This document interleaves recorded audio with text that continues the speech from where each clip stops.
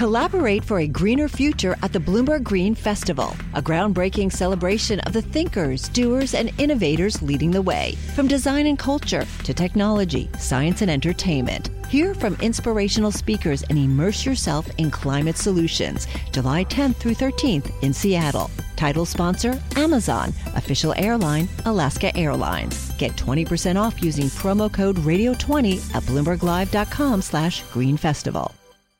Bloomberg Behind the Scenes is brought to you by Interactive Brokers. Use an integrated investment account from Interactive Brokers to earn, borrow, spend, and invest globally from one account. Learn more at ibkr.com. From the Interactive Brokers Market Lounge, I'm Tom Maroney with Kim Kerrigan, and joining us now is CEO of DraftKings, Jason Robins. So, Jason, we talked about this big deal, an IPO. I mean, how are you feeling about all this? I'm pretty excited. It's a great day for the company. We're very thrilled to be combining with great teams at both SB Tech and Diamond Eagle, and looking forward to getting public and then hopefully continuing to grow the industry and grow the company. Well, what keeps you up at night, though? Be honest now. Well, for the last few weeks, it's been this deal. I haven't slept. Yeah, I guess. What part of this deal is I wouldn't say most concerning? What's the part of the deal that you're going to want to watch the most? Well, I think the important thing is that there's really going to be two key adjustments for us. One is we're going to be combining with SB Tech, and there'll be a lot of work to integrate two companies and bring that together. And the second thing is we're going to have to learn how to be a great public company, and that'll be something new to us. But we've certainly got a lot of great advice, and feel confident that we're going to learn quickly. Okay, so Jason, you guys have been in competition, and we realize that you're the stronger of the two companies, but FanDuel. So at one point, if I remember correctly, there was some talk about the two of you combining. Any chance this could happen in the future?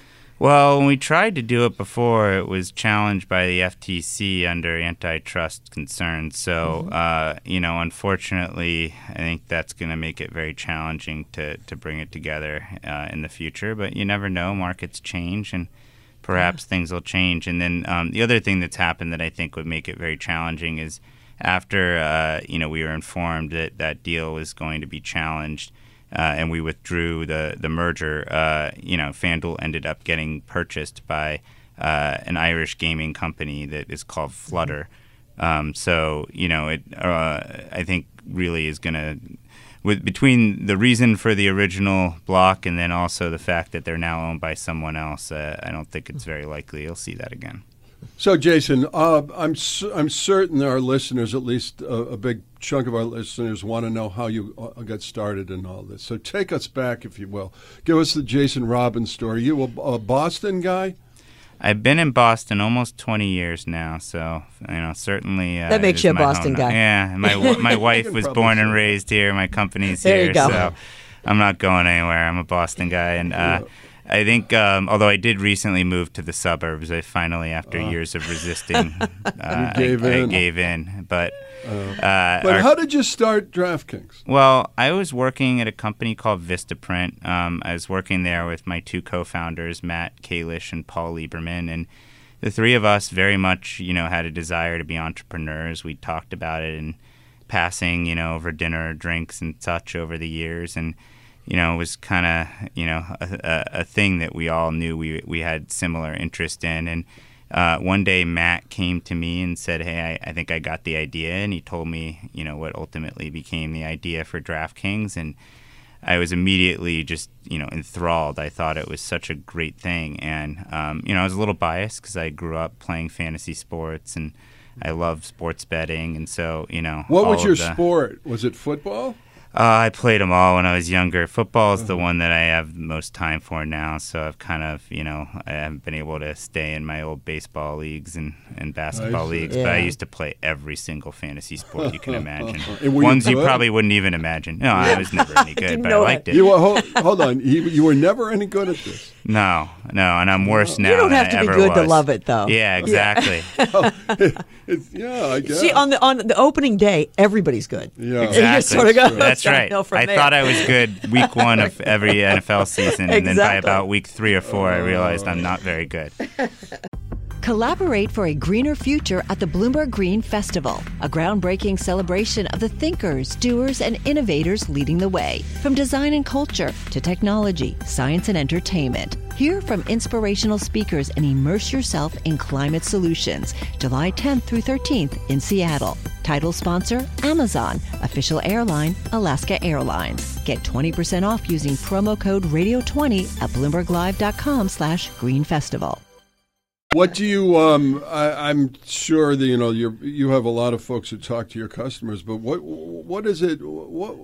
Give us some words of advice to those who play fantasy sports. What have you learned as a fantasy player yourself that might be useful? Well, as I said, I'm probably not the best to give advice because I'm not very good, and I'm even worse now than I was before because I have so much less time. But the best advice I give is, just to make sure that you don't overthink things. I think sometimes, people will have good instincts and then they'll look at too much and they'll talk themselves out of certain plays, or they'll read an article or see a video where someone's like, oh, I don't like that play, and they'll go back on it. And, there's no one right formula for winning. Everybody has a different style. Some people are really intensive data guys or girls and spend a lot of time on that, and others are much more instinctual. Others, really do a lot of reading and seeing who other people are picking. So there's no real one strategy, but I think the important thing is just to follow your whatever works for you and don't overthink it. And then the second thing I would say is, in the game of daily fantasy, don't waste a roster spot. I think a lot of people, when they start off, they take a lot of expensive, high salary players, and they end up, saying, oh, I don't have room for somebody good for these last 1 or 2 things. And I think you got to try to balance it where you don't waste a spot, and that's really important. Jason, I have a son who plays a lot, and his problem is he plays with his heart. We always tell him that isn't the way to play either. A lot of Patriots players on his team? Yes. Well, that's actually been a good thing over the past several years or past several decades. It has hurt him a little bit this season. I think he's had a little trouble this season, unfortunately. Our guest, Jason Robins, CEO of DraftKings, we were talking to him on the occasion of this big deal announced, an IPO, and getting together with 2 other companies. So, Jason, what do you do with yourself when you're not plotting IPOs and talking to people about how to play fantasy sports? What else does Jason Robins do? I have 3 children, all under the age of 6. So 5, 3, and 1. So that keeps me busy. I have a great wife, thankfully, who does a ton of work to hold down the fort at home, and very lucky to have her. But whenever I have free time, I try to spend it with my children and my family. Good for you. Jason Robins, CEO of DraftKings, thank you very much. Thank you. This has been Bloomberg Behind the Scenes from the Interactive Brokers Market Lounge. Behind the Scenes was brought to you by Interactive Brokers. Interactive Brokers constantly strives to innovate and create technology to automate your trading experience with their advanced trading tools. Learn how Interactive Brokers helps lower your costs to maximize your returns at ibkr.com. I'm Tom Maroney with Joe Shortsleeve. This is Bloomberg.